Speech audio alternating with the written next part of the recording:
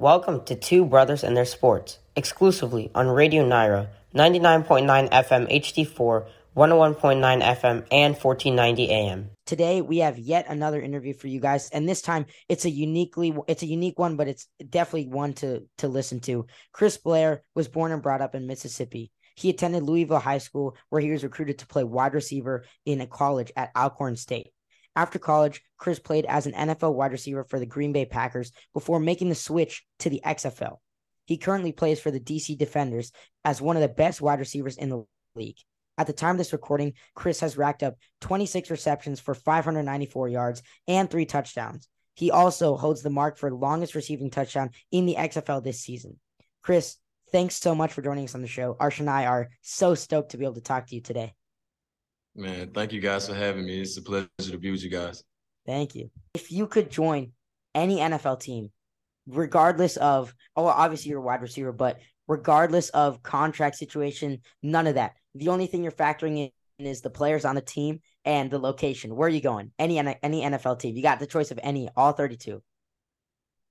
Man, see, personally, coming up, like growing up, my family is full of Dallas Cowboy fans. Yes. Dallas Cowboy yes, fans sir.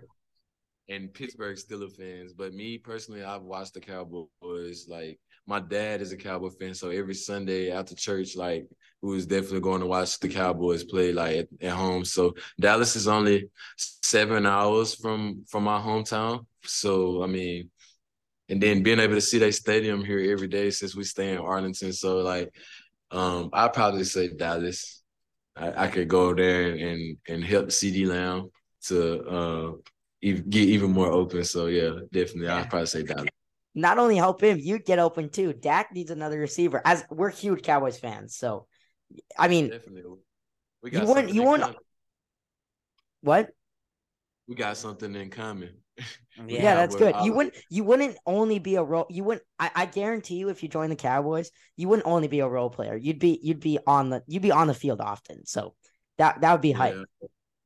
Hopefully, man, I'm praying that since we're here in Dallas, hopefully they're seeing me or seeing the film and stuff like that. I definitely love to go to Dallas. That would like literally make my family so happy that I'm actually a Cowboy after all these years of watching them. So yeah, definitely. Yeah. Absolutely. That would be insane. That would be another level of dream come true. I guarantee it. Yeah, and that's pretty close. I mean, the way you've been balling out, it's not far fetched at all. Yeah, definitely, man. So hopefully, like I said, man, hopefully they've been seeing. I know pretty much all of the NFL teams have access to our film and stuff like that, games and practice. So they'll pretty much see how I prepare for those games. So it's all in God's hands at this point. Hopefully they'll sign me. For sure. And we ask all our athletes this. But for you especially, we ask about advice. Talk to us about what advice you have kind of for athletes in general, but especially children growing up, aspiring to be something great. Maybe they have a setback. For you, obviously you didn't want undrafted is not the ideal scenario for you, but you've come back, you bounced back even stronger, shown what you can do. What advice do you have for children like that who kind of face a setback and kind of have to power through? What advice do you have for them? Something that I actually was telling myself this morning. In life, you're gonna fail. It's gonna be times you're gonna fail. I'd be lying to you if I sat here and told you that you're gonna be successful at everything you do. There's gonna be times where you fail, but you always have to get back up. You got to make sure you get back up. You fall 1,000 times, get up 2,000. So just making sure that you're not giving up on your dreams, the dreams and plans that you have. Knowing that you're going to face some adversity, but at the end of the day, like if you really want it and you just got to really continue to chase after it, continue to just put in the work and never let nobody tell you what you can and can't do, you know? So if you have something in your mind, continue to chase it and continue to be all that you can be and it'll work out how it's supposed to. For me, I can't even count the amount of times that people even told me I wouldn't even play college ball.